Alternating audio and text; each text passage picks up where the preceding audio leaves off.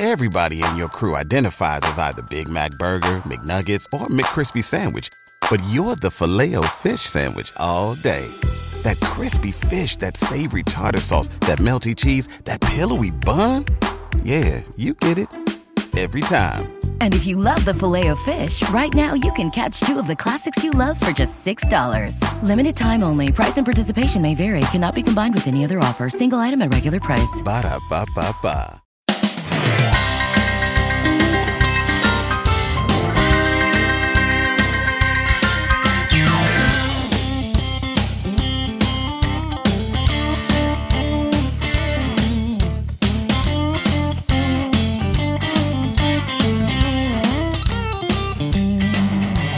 Welcome into the Titan Size Podcast. I'm Luke Worsham, joined by the other two hosts of the Titan Size Podcast, Matthias Wadner and Will Lomas, here for another pre-draft episode where we talk about the NFL Draft, which is going to be in Nashville in just over 2 weeks, which is nuts to think about. Yeah, I'm ready for this process to just kind of be over with, especially after the last couple of weeks. A lot of smoke is being thrown around, and it's just I'm not going to say it's annoying, but I just want the draft to already be here, so a lot of these rumors kind of get put to bed. Yeah, I mean, I hate this part of the year. I hate dealing with like people who don't necessarily watch the film or know people, and they kind of suggest that some people are better than others, and they fight me in my Twitter mentions. So I'm ready. You know what I'm ready for to be over? This Kyler Murray, Josh Rosen stuff. I am so fed up with all of that. It's really annoying, and I think more so because there isn't like I don't know. It's just taking a while for the Cardinals to just be like, we don't want Rosen anymore. And it seems like that's what it is. It seems like they want Murray and they're trying to trade Rosen, but it's just really being drawn out so much. I don't understand. Like, you have the first pick. You can say what your intentions are. Just say that you're going to take Murray and just get it over with already. It is getting annoying. Yeah, Murray and his agent were in Arizona today, so I get trying to be secretive, and I understand all that, but I think the rumors that they've got a second-round pick on the table from the Chargers, I almost called them San Diego, and that's like the highest bid. I mean, honestly, if you're going to trade a guy that, you spend a first-round pick on, and I think traded up to get him, you're already basically admitting defeat and that you don't think your coaches can make him what y'all thought he was just a year ago. So just take the second-round pick and end the embarrassment. This is a terrible look for Arizona, in my opinion. Even if you love absolutely Murray, with Steve Keim at the center of it. Yeah, well, I mean, Keim, I mean this in the nicest kind of way, but I mean, Keim seemed just like a figurehead now. Like, you can't trade up for a guy who by all accounts was supposed to be your franchise quarterback, and then a year later give up on him.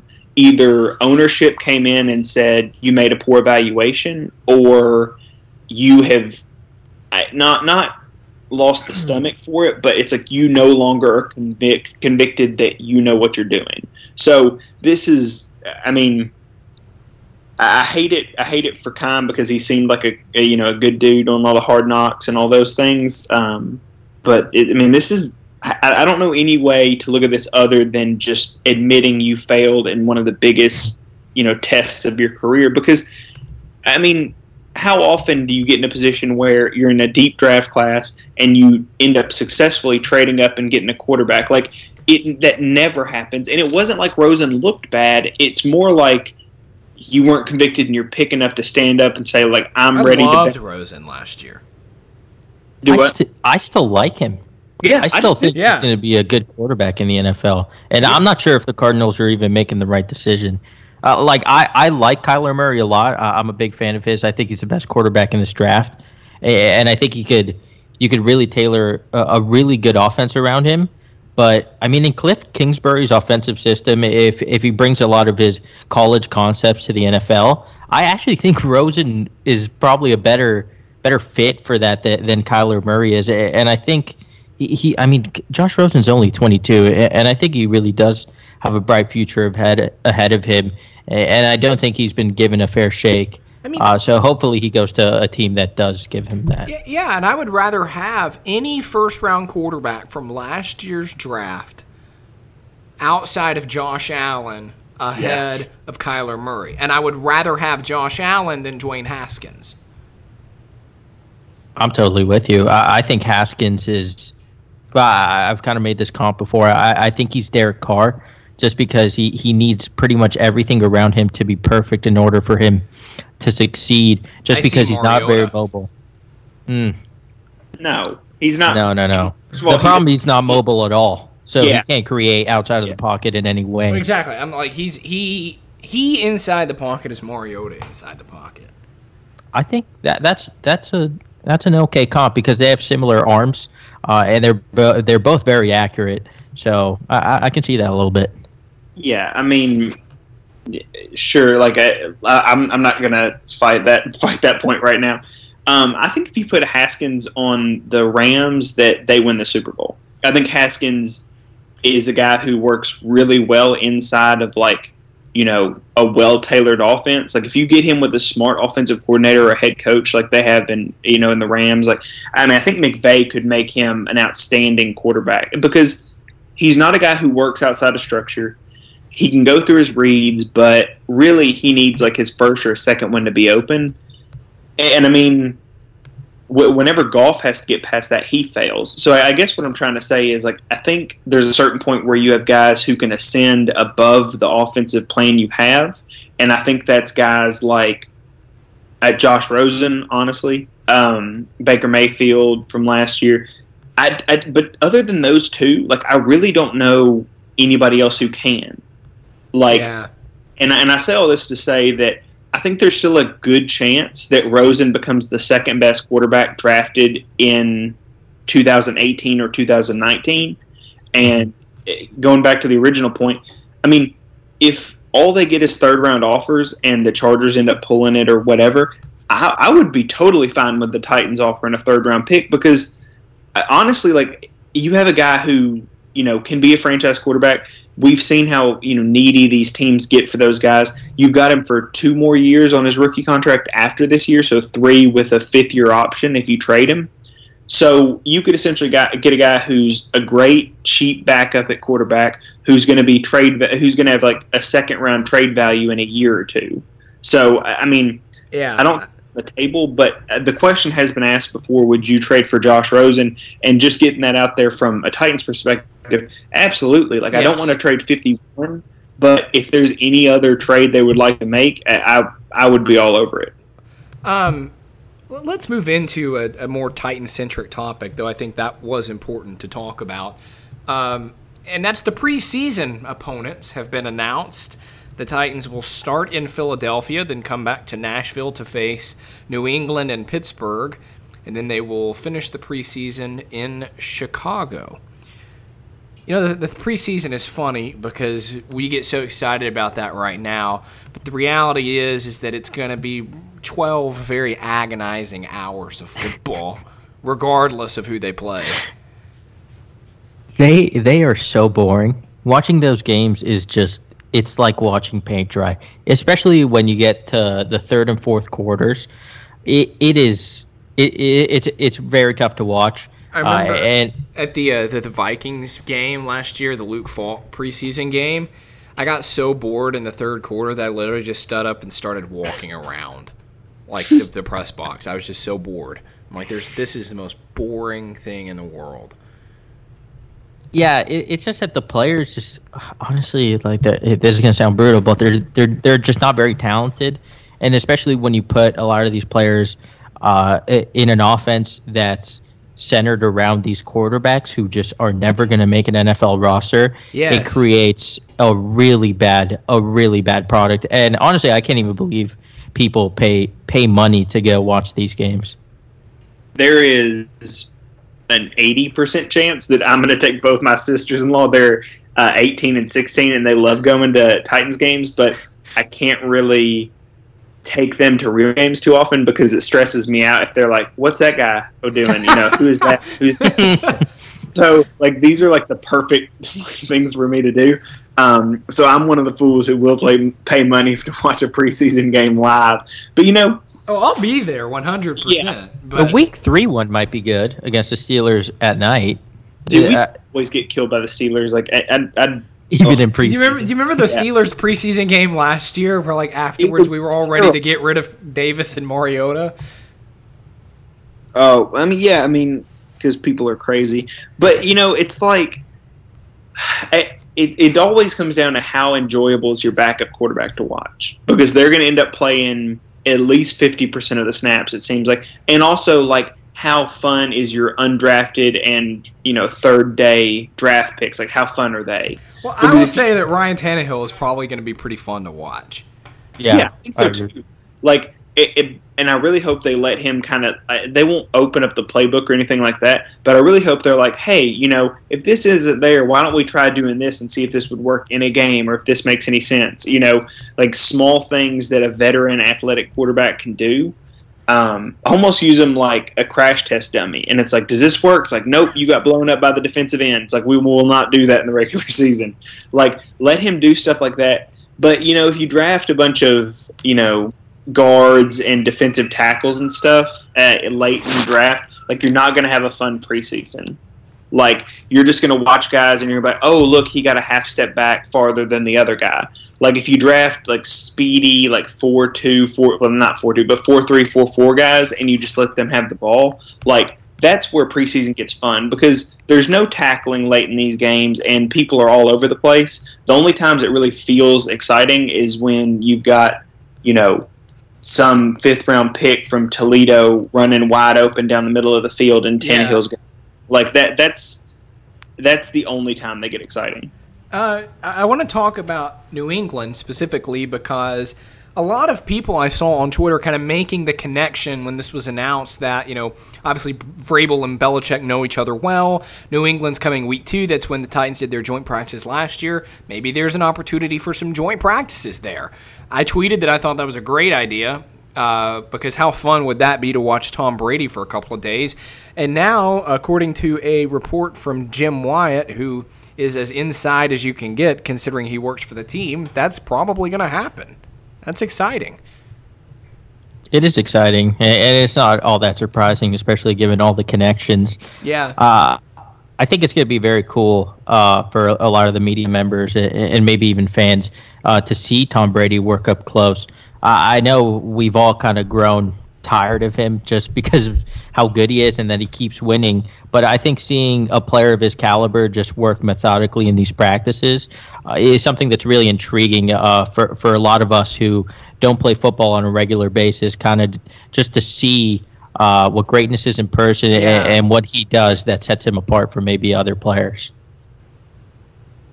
I guess I look at these joint practices differently because immediately to my mind, I'm just like, okay, who can the Titans trade for on the Patriots roster? Because look what happened last year. Robinson loved Adam Humphries. They saw Adam Humphries, and then they paid Adam Humphries. I don't know that it's necessarily a 1-to-1, but anytime you get these guys in close quarters and you've got people watching other guys thrive or other guys, struggling in a system where, Robinson may like this guy, it always kind of brings out that conspiracy theorist in me, which isn't very hard to do. I've got my guess. Oh, what? Kyle Van Noy. Oh, dude, no. I wouldn't give a 7th round for him. Everybody losing their mind over him, it just baffles me because it's another player that, Belichick has just found a way to make good, even though they're not very good.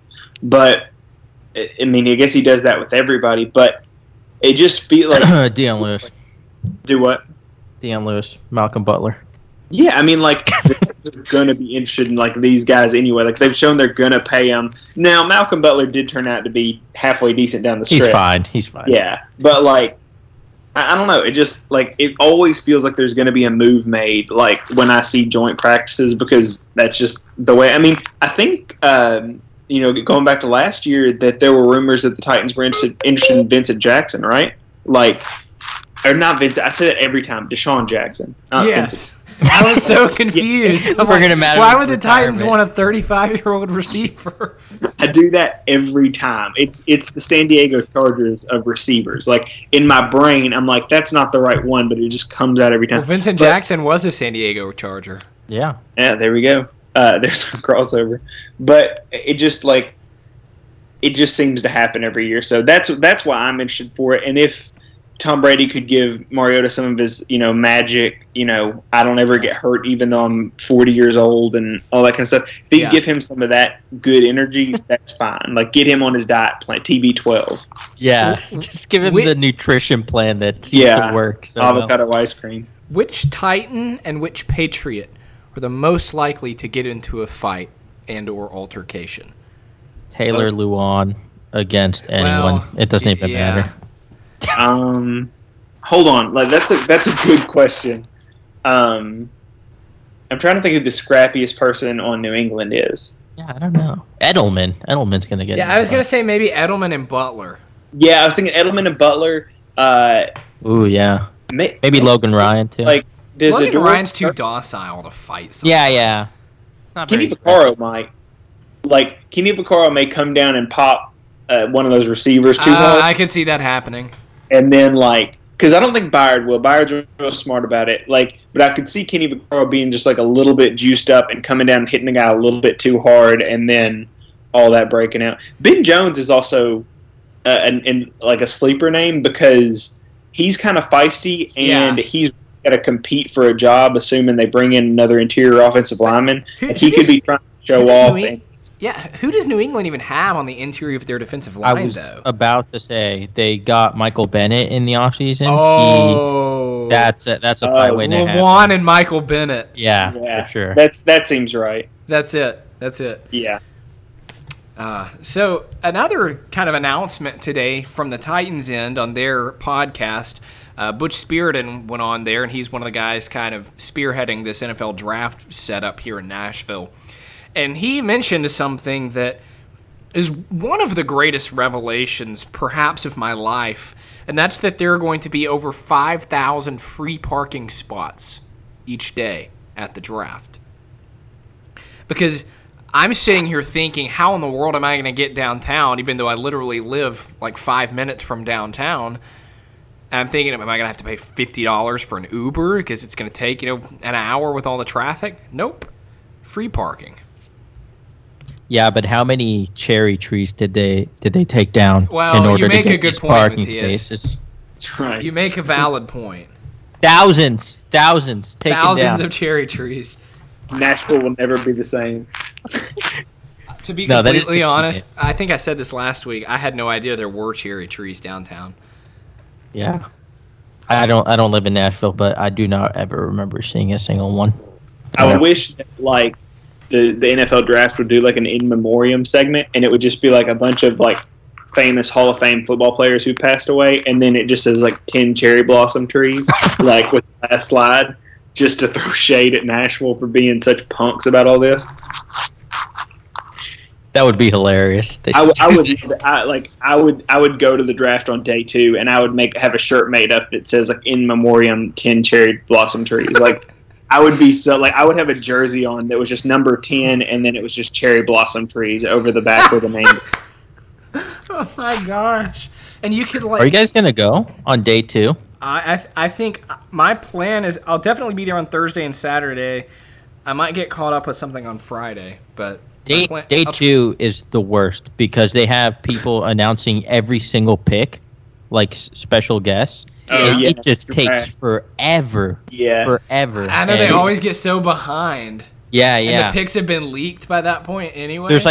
There are 3 picks in front on the clock, and they're still announcing the one from 3 picks before. Let's talk about this for a second, because last year Bleacher Report screwed me because they came out and they didn't do it with any other pick, but the Harold Landry pick came on a full minute before the other picks, and so I didn't have my phone turned over because why would you? Because they hadn't tipped any other picks, and then they do it in I didn't even really get to enjoy the Honor Landry like dumb stuff that Vince Young said because I was already looking at my phone. Oh my god! I got to enjoy Honor Landry because I very vividly remember when they traded up. I thought, oh, this has to be Harold Landry, and then when Vince Young gets up there and he says Honor Landry, I legitimately had no idea who the Titans had picked. I thought I heard honor or whatever he was trying to say. And I thought he was trying to say Arden Key, and I almost had a legitimate heart attack. Yeah, I remember because that would have been a terrible pick. Like, ugh. I just remember here when he said Honored Landry, I'm pretty sure I said out loud, "Who?" And then they flashed Harold Landry graphics on the screen. I'm like, wait, he said Harold Landry? And then Vince Young like smiled, like just like staring at the camera, realizing he didn't know how to say the word Harold, which is insane to me. But I mean, it's like John Travolta trying to say Idina Menzel, whatever that was. Except the word was Harold. Like it wasn't something that's hard to pronounce. It's a word you've seen a million times in your life.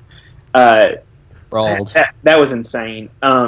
The only thing worse than day 2 is day 3 to me because they always go to these like interstitials of like some at a local zoo, and they're like, look, he's gonna pick it, or like it'll be a chimpanzee pick the orangutan. Yeah, they'll be like, Bobo, who did the Chargers pick? And he'll like waddle up to a screen and like slap the screen, and it'll just be like some guy you've never heard of, some 5th round defensive tackle from Nowhere University, and you'll be like, what the hell just happened? Like, we waited 45 minutes for them to set this up.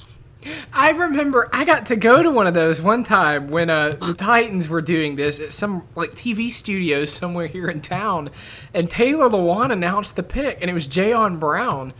And I remember they handed him the card, and he goes, "How do I say this?" Yeah. Which is correct. Like, it's like, did y'all misspell Jalen? It's exactly like, that, which is gotta be like, it's gotta be a crappy position for like any human to be in. Like, at least the animals, like, if they mess something up, they're like, oh, like it's fine. But like, there's always that weird delay where they're like, I think we're gonna go out to Taylor Lewan, and then there'll be like a minute delay where he'll be like, and with the and I'm like, oh man. Where he's just like staring at the camera, like one of those low budget local news shows that's not working. I would much rather them just cut and give it to like a scout, like in the Tennessee Titans like front office. Yeah, like, that'd be cool.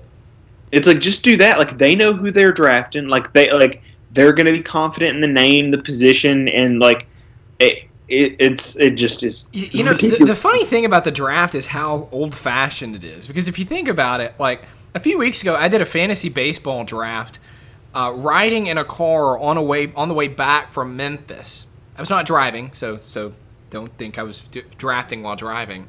That's funny. That sounds drafting while driving. Anyway, but like the fact that I can do a fantasy baseball draft with 10 other teams from the car, and the NFL people are still having to write a name down on a card and walk it down the aisle to some guy. I just think it's bizarre. I guess it's tradition, Yeah. Got to keep it. I mean, eventually they'll stop that. Like, at some point they'll be like, this year we'll have the electronic thing, and inevitably somebody will screw it up, and some intern working the phones will hit the wrong button, and like it won't through, and like the Ravens will miss their pick again and get like jumped by Kansas City, like that happened 15 years ago, whatever it was. So some of the prospects have become trickling out of players who are going to be attending the draft. I'll start with the quarterbacks. Kyler Murray, Drew Lock, and Daniel Jones are going to be there. So pretty much that means Daniel Jones is going to the Giants. So I'd just like to say congrats, Giants fans, for pretty much drafting a worse version of Eli Manning. It's gonna be exciting for you guys. Yeah, y'all made it. Y'all get this version of Eli Manning for another 8 years. A little more athletic. I'll give him that. He can run a little bit faster. And as for the edges, we have Nick Bosa, Josh Allen, Montez Sweat, and Brian Burns. So Clelin Ferrell's not there, so it pretty much means that the Titans are not going to draft him. Just kidding, but it would make sense if they draft someone who's actually present at the draft. Someone who is and has been linked to the Titans and who will be at the draft is Kristen Wilkins, one of 3 defensive tackles, along with Ed Oliver and Quinnen Williams. So will Metcalf be at the draft? Not sure yet. I don't think it's come out yet. It's coming out very slowly for whatever reason. It's oddly Trickling in. like it's Where are oddly you seeing listed this? On Twitter. Turan is tweeting about it. A couple of draft accounts are tweeting about it. Yeah. This is not fake news. Tweeted I out can about Yeah, assure you. I wonder, like, is there like a press release or something that's gone out? Dude, they're probably having a whole show on yeah. NFL Network. Yeah, I wonder if that is That's happening. probably it. That's probably it. Yeah. Yeah, There's they no probably, way. yeah, they probably are. It's probably like breaking news. We've got information on the 5 wide receivers that will be attending the draft, and then the names pop up on the screen. Like, I bet Possibly that care. that's You know, it's funny. I have not watched NFL Network aside from Good Morning Football maybe once or twice in years. Because it's all boring. Yeah, I mean it is brutal watching like the same top 10s and all that over and over and over again. Like I know there's not a million top 10s to do stuff on, but like I wish they would. You would think they would find some way to have some original content, like do a weekly show on like following a player through the off season or do something like that. Instead, it's just kind of like talk show after talk show after talk show after talk show, and after a while, like.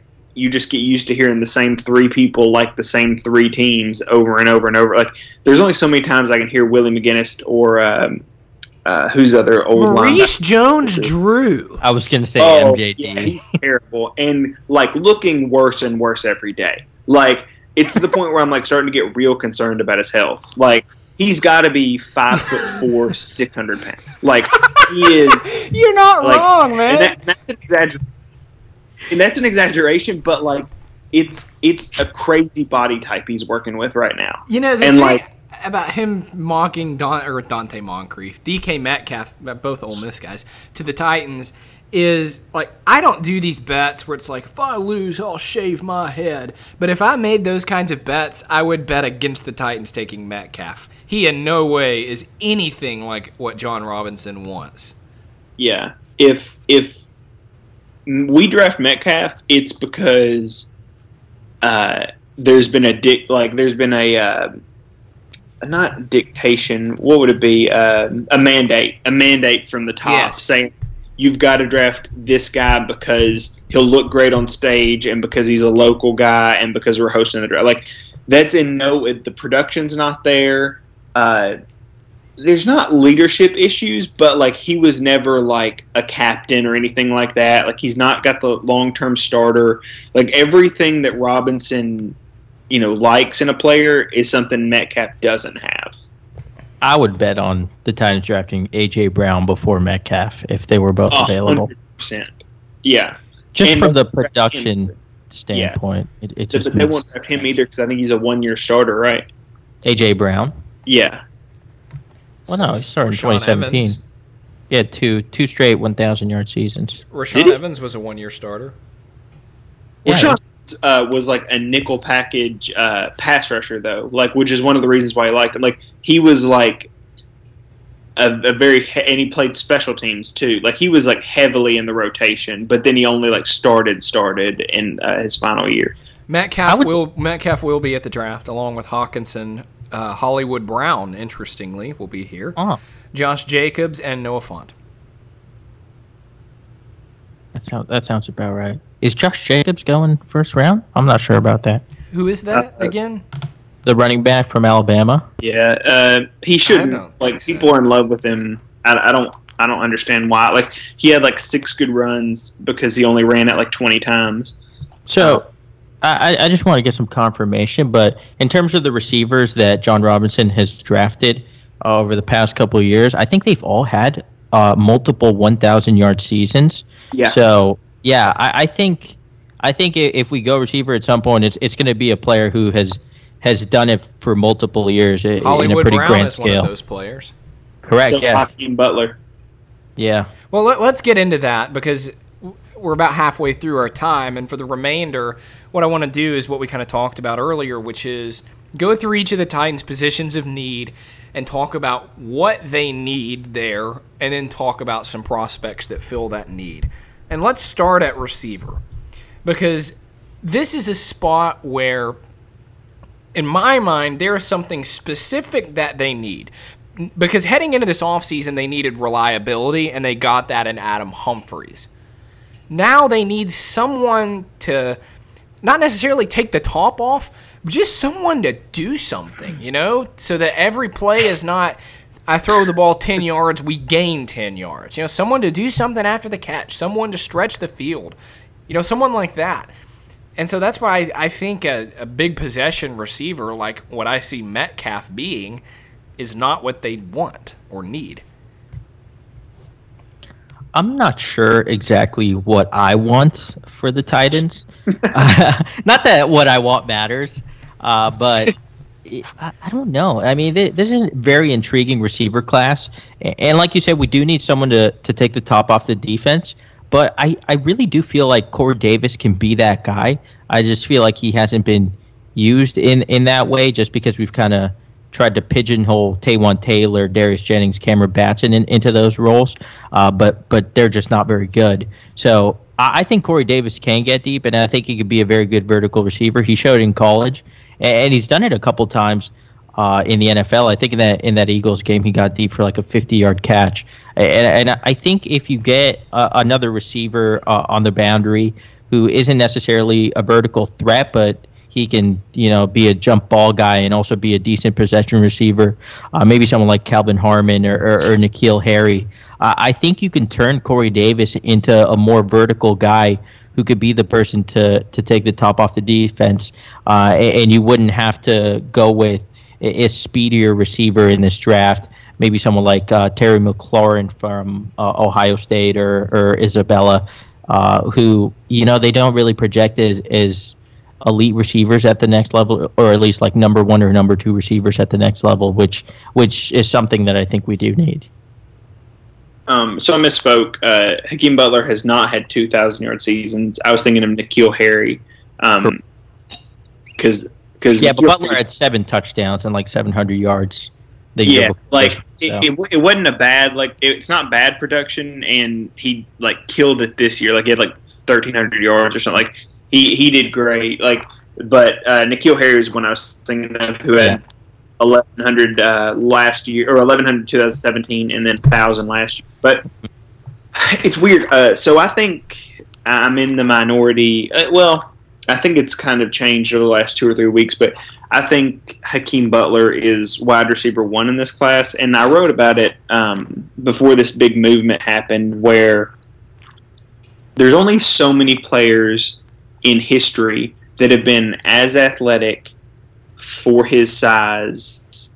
Okay, so I'll explain deeper. There's a thing called RAS, which kind of a guy named @MathBomb, I can't think of his name right now, does these, and it takes into account the weight of the player and how athletic they are kind of per pound, and then it quantifies it into an altogether composite score.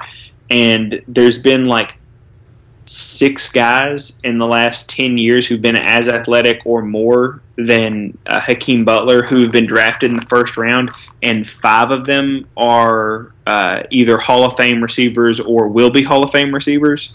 So they're all, and not 10 years, it's 15 years, but they're all very good. And when you look at Hakeem Butler, he is that guy. He is the clear number 1 option in the passing game. He's double teamed a lot. People are very physical with him in coverage, and yet he just continues to make play after play after play.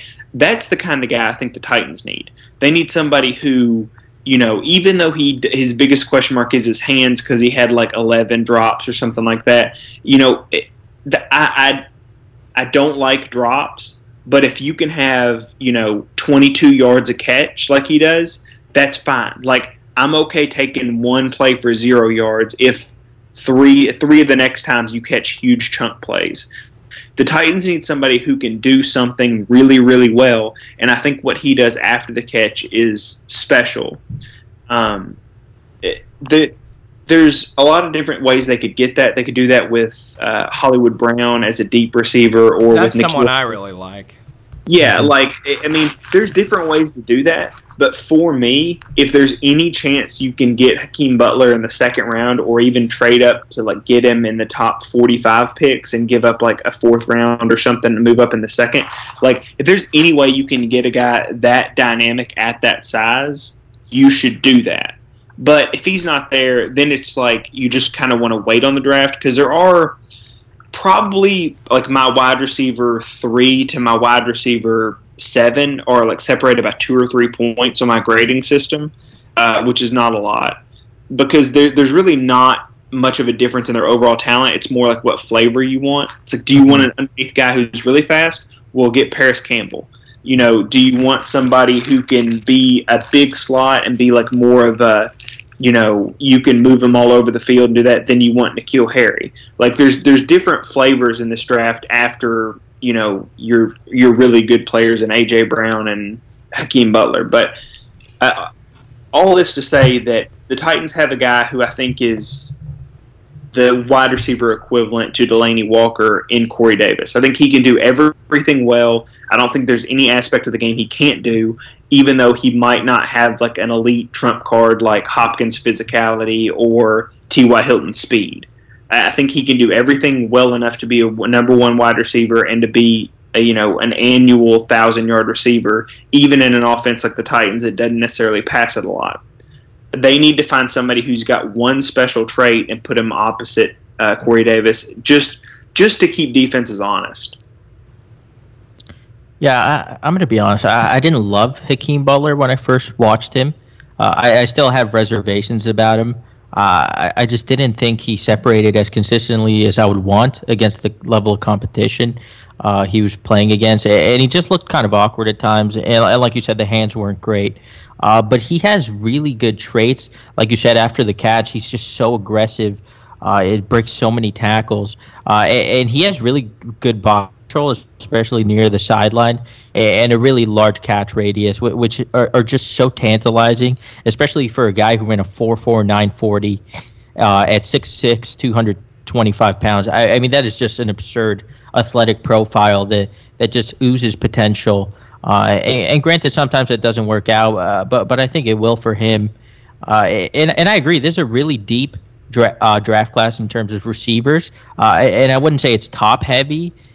So you really can pick and choose what you want, but I just don't know if I would take any of these guys in 19. It just seems kind of rich for me because a lot of these guys do have flaws. They're just not close to perfect prospects. I mean, there isn't a perfect prospect in really any draft, but in terms of these receivers, they just all kind of have something that has me reserved about them. So it'll be intriguing what the Titans go for and when they choose to dip into the free agent class, into the receiver class. Yeah, before we go on or anything like that, there's two guys, one that I like and one that I know both Matthias and I like. One is Emmanuel Hall, who the Titans are going to have for a visit, on their hometown visit, who's a really good deep threat. Like, I thought he was just kind of a one-trick pony and he just could catch it if he ran himself open. He's not. He sets people up really well. He's tall. He's long. Like, he has those kind of, I don't want to scare Titans fans, but he does have like a Justin Hunter-like way of running his routes where he's so long-limbed that it just seems like he's kind of like a gazelle. He's really fun to watch. I would like him on day 3 or late in day 2. Then the guy that Matthias and I both like is Antoine Wesley from Texas Tech, who, if you can get him on day 3 and you're confident in that, I would be fine foregoing, wide receiver in the first 3 rounds because I think he can be a really good player. I think he's getting kind of buried by guys, and I don't really know why because he's like 6'5" and pretty solidly athletic and really productive. But that's a guy I could see the Titans loving. The thing about Wesley right now is that he didn't run a 40, and he didn't exactly. I mean, he measured in a little shorter than maybe most were expecting, and he's really skinny. So it's definitely a concern at the next level whether he's going to be strong enough to fight off more aggressive cornerbacks. But I mean, for a guy his size, he doesn't look awkward at all. He has like really unnatural agility. He's a really good blocker as well. Gets vertical. The only thing he really struggles with that I've noticed is on in-breaking routes. He just doesn't seem to get open. But that's fine because it's not really what you need, because we have Humphreys and Corey Davis who could do that on a very consistent level. And he's just a really good, tall, vertical threat who can go get the ball when needed, and he has really good hands. So he's a guy that I really like from what I've watched of him, and I think you're going to be able to get him later than maybe we expected earlier in the process, just because he hasn't run and he hasn't really kind of blown up the pre-draft process like maybe some expected. Yeah. You know, another position that the Titans could stand to upgrade is the interior defensive line, because that's a spot where really Jarrell Casey is the only guy who's produced these last few years. The Sylvester Williams experiment was a fail. Benny Logan didn't do much of anything. Austin Johnson has never progressed. And Daquan Jones took a massive step back this past season after getting a contract extension. The problem is, outside of those top two guys being Oliver and Williams, is there really anyone? I like Christian Wilkins, but is there anyone in this class that would warrant the Titans spending a first or second round pick on that position in terms of need and value? I'm not sure. This is a tough question. I really haven't watched too many of these guys. I've watched Wilkins. Aside from the top two, I've watched Wilkins. I've watched Dexter Lawrence, both of them from Clemson, and I've watched a little bit of Jeffrey Simmons. Wilkins just. I don't know. I don't know what he's going to offer for you, especially if you're taking him at 19. Like, I like him. He's a complete player, but I don't know that he's going to make enough of a discernible impact to be worth a first rounder. I think he's like a more accomplished Daquan Jones, he has more talent than Daquan Jones, but I don't know if he's going to have the impact that you're expecting from a guy who you're probably expecting to take a lot of attention off of Casey. Yeah. But he's not really a guy that can handle double team and take away attention from him. I don't, from what I've seen, I don't think he's that guy. But I do think he's okay. I would take him maybe late first, early second, but it's just not a pick that I would get excited about. And I think the NFL is moving away from guys like Wilkins, like Daquan Jones, towards some of these more undersized prospects who are better athletes who have a chance to get 7-8 sacks in a season, as opposed to he's solid in every area kind of guys. Yeah, I totally agree. I like Jeffrey Simmons more than him. The problem with Simmons is that he tore his ACL, I think, so I don't know where he's going to go. So someone's probably going to get good value on him, maybe in the early to mid-second. He also had a domestic violence incident that's probably going to push him off the Titans board completely. But if he was healthy, he's a guy that at 19 I would actually consider, just because he's really good as a pass rusher and really good as a run defender as well. He gets really low, even though he's a big guy. Really good with his hands. So he's a guy that I really liked, but it just doesn't seem like he's someone that the Titans will target. So, okay, so going back to Christian Wilkins, I don't think I agree with y'all at all. Like, I think he's an upfield guy. Like, I know we were talking about how he can't handle double teams. Like, I think he's very much a pure, penetrating guy who, and maybe I said this and I misunderstood, but I think if they draft him at 19, they're going to trade or release Casey in a year or two.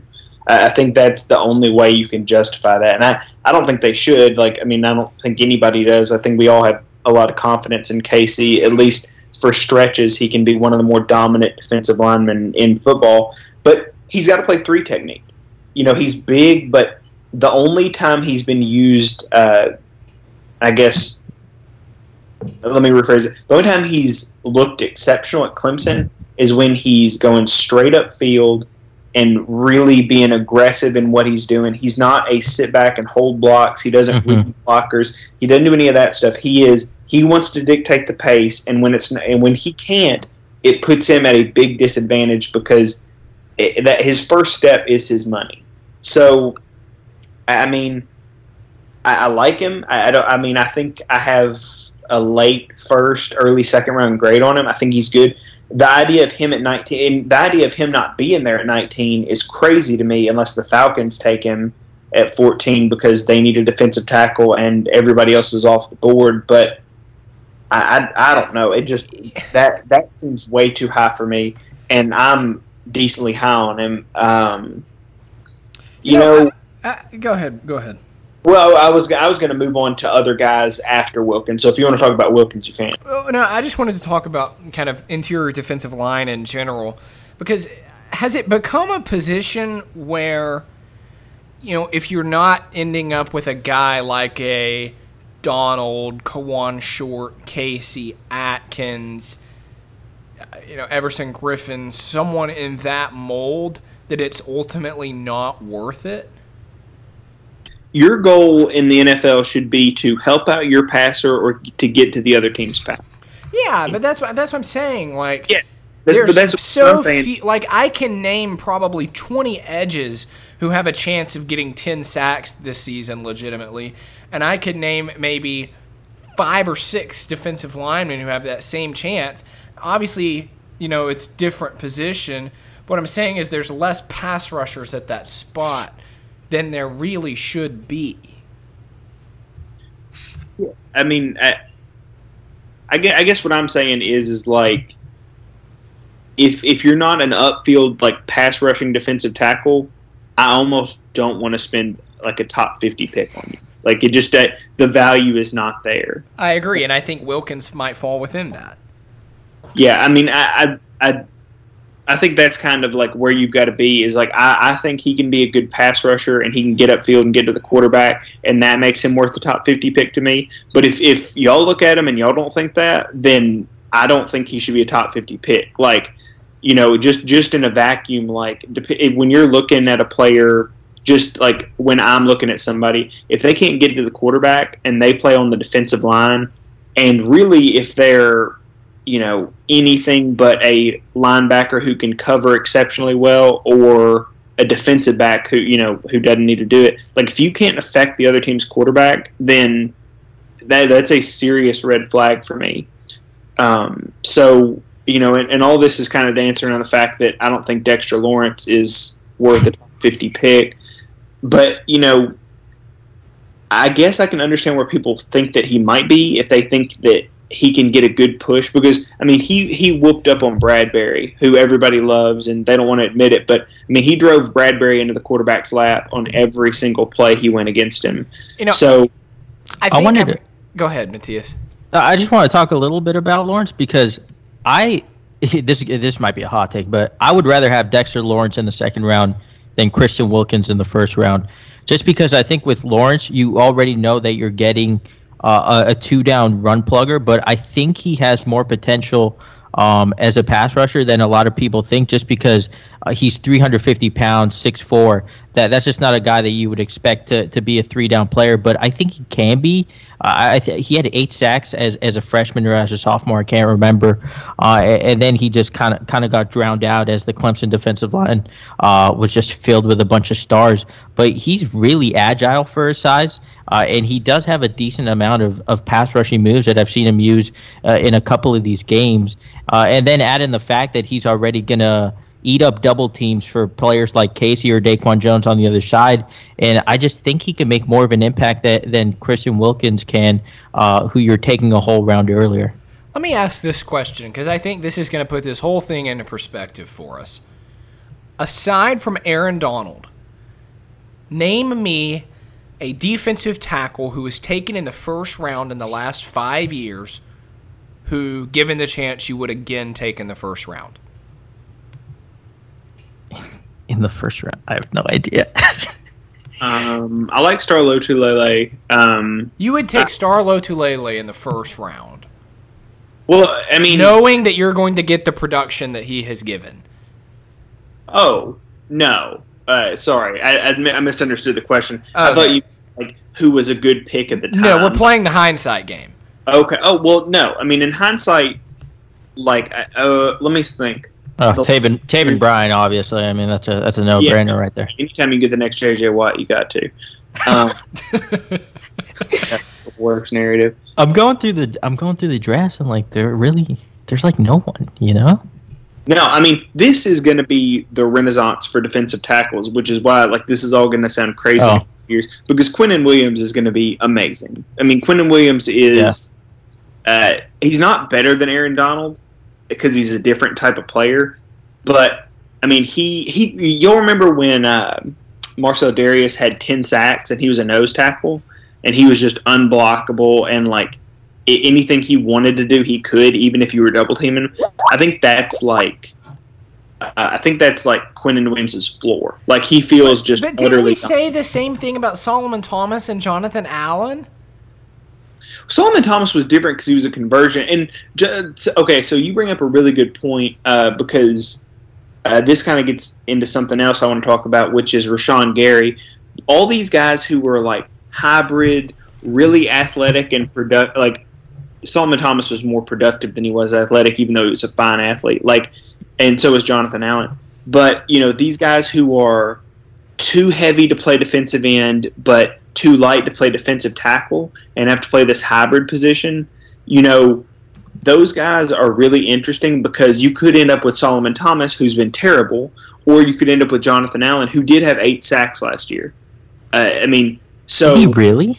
Yeah, he did. Like I looked it up today because I was writing about it. Like amazingly, he had 1 sack. Oh my god! And 8 last year, and he did that from the interior, like occasionally playing on the outside. So I really liked him coming in. Yeah, I did too. But like that's the whole thing. Is like you're drafting a guy, and everybody's like, "Oh, you can just put him at edge because that's the body an edge has," and that's what people are saying about Rashawn Gary, and it scares me because Gary's a better athlete than the other two were. But he's less productive, and he's never really played like edge on a full-time basis. So that scares me a lot. Like I think you can put Ed Oliver out there because he has like a 3.15 3-cone drill, which is better than most Pro Bowl edge rushers have. Like he's a freak athlete who just got put in the middle of the defensive line for no reason. So this was like the Sam Hubbard thing last year that didn't make any sense to me. It was like people were seeing that he's listed as an edge and played defensive end at Ohio State, and they were like, oh, yeah. Plus, they made the connection with Vrabel, Ohio State. And I'm just sitting here like, this is not a 3-4 edge. He just doesn't have that type of body and that type of bend to be a 3-4 outside linebacker. So that never made sense to me. Yeah. So it's just like, you get these weird hybrid guys, and then it's like, okay, so Luke, you've seen some of Rashawn Gary, I'm sure. So, like, if Rashawn Gary's there at 19, even though he's being mocked as like a top 10, top 12 type player, do you draft Rashawn Gary at 19? Knowing who are my other options? Okay, I'm going to tell you the defensive ends and the defensive tackles that are. Because if Farrell's there, I'm taking Farrell. No, he would be gone if this happened, or there would be like some weird like skill position run early in the first. So the defensive ends or the edges that are gone are Bosa, Allen, Sweat, Burns, and Farrell. Those are your 5 edges that are gone. And the defensive tackles that are gone are Quinnen Williams, Ed Oliver, and I'll leave Christian Wilkins on there. So Ed Oliver's on the board? No, Ed Oliver and Quinnen Williams are both off the board. Okay. So remind me one more time who I have. Your best options at edge are Rashawn Gary, if you think he's going to play there. Okay. Then I guess the next guy is Chase Winovich? Is Bradbury on the board? Yeah, I'll let you have Bradbury on the board. And I'll take Garrett Bradbury. Because if I can't get Burns or Farrell and I'm the Titans, that's who I'm taking. So nobody's concerned with the fact that he got pushed around like he weighed 100 pounds when he played Clemson. Like, we're just, I mean, I know it's one game, but it's such a bad look to get your ass whooped all around when you're in pass protection. It's not like he was in zone and he got a bad angle. It was like they would line up a guy on him and just drive block him back, and there was nothing he could do to stop him. That's a serious concern for me because he fit in well with the Titans' offensive line. Yeah, say like they just cut two of those guys, or they just let two of those guys walk. Like, I mean, like I get that he helps you in the outside zone, and that in theory should help you like set up play actions and stuff. But that scares me. Like a guy who played bad competition, who didn't really have great games against good competition, like that concerns me. That's. And I know we're not talking about interior offensive line right now, but that's something that people aren't talking about, and I don't understand why.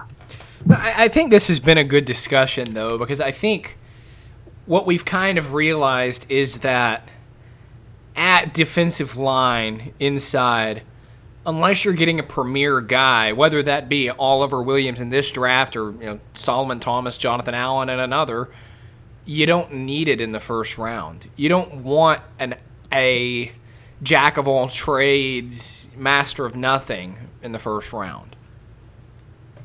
Yeah, and I think you should put a little faith in Vrabel, who's a guy that has coached up 3-4 outside linebackers, and defensive linemen to get a lot out of maybe a third or fourth round guy that you take in this draft. Because I think, I don't know. I mean, I haven't watched these defensive linemen, so I don't know who's a good prospect that you could get in the third or fourth round.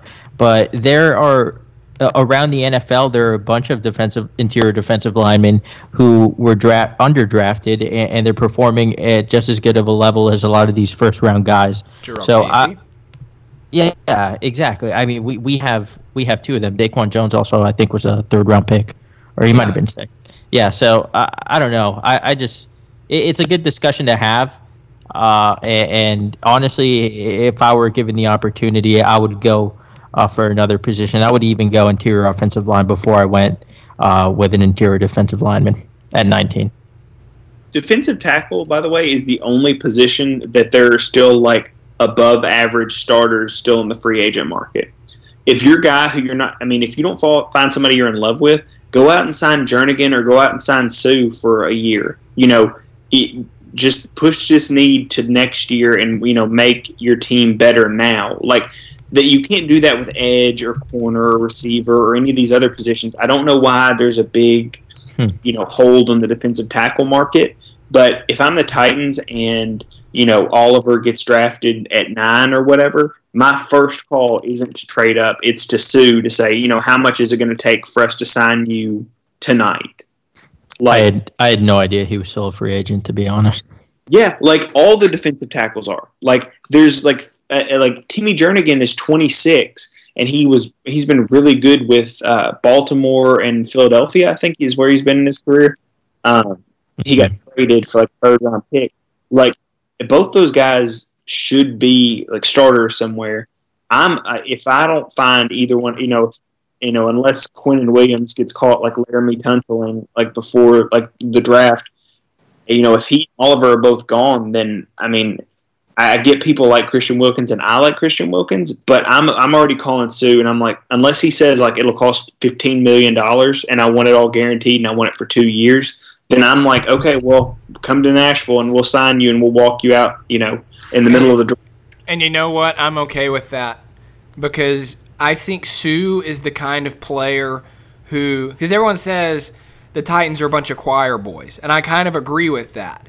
However, you don't ruin the choir boys with an Antonio Brown. He's selfish. You ruin the choir boys with someone who has an edge. And I think Ndamukong Suh falls more into having an edge than being a selfish player. Yeah, I do too. I think once he commits to a team, then he's a good team player who sets the tone, mentally and just in terms of aggression. And everybody's like, oh, he's a dirty player. And I'm like, yeah, he did some dirtier stuff a few years ago. But who's the dirtiest player, the only player to win that Dirtiest Player of the Year award 3 or 4 times was Kevin Mawai, who was amazing. He may be the Titans' best offensive lineman not named Bruce Matthews ever. I mean, Kevin Mawai was outstanding, and he made that entire offensive line work. So, I don't know.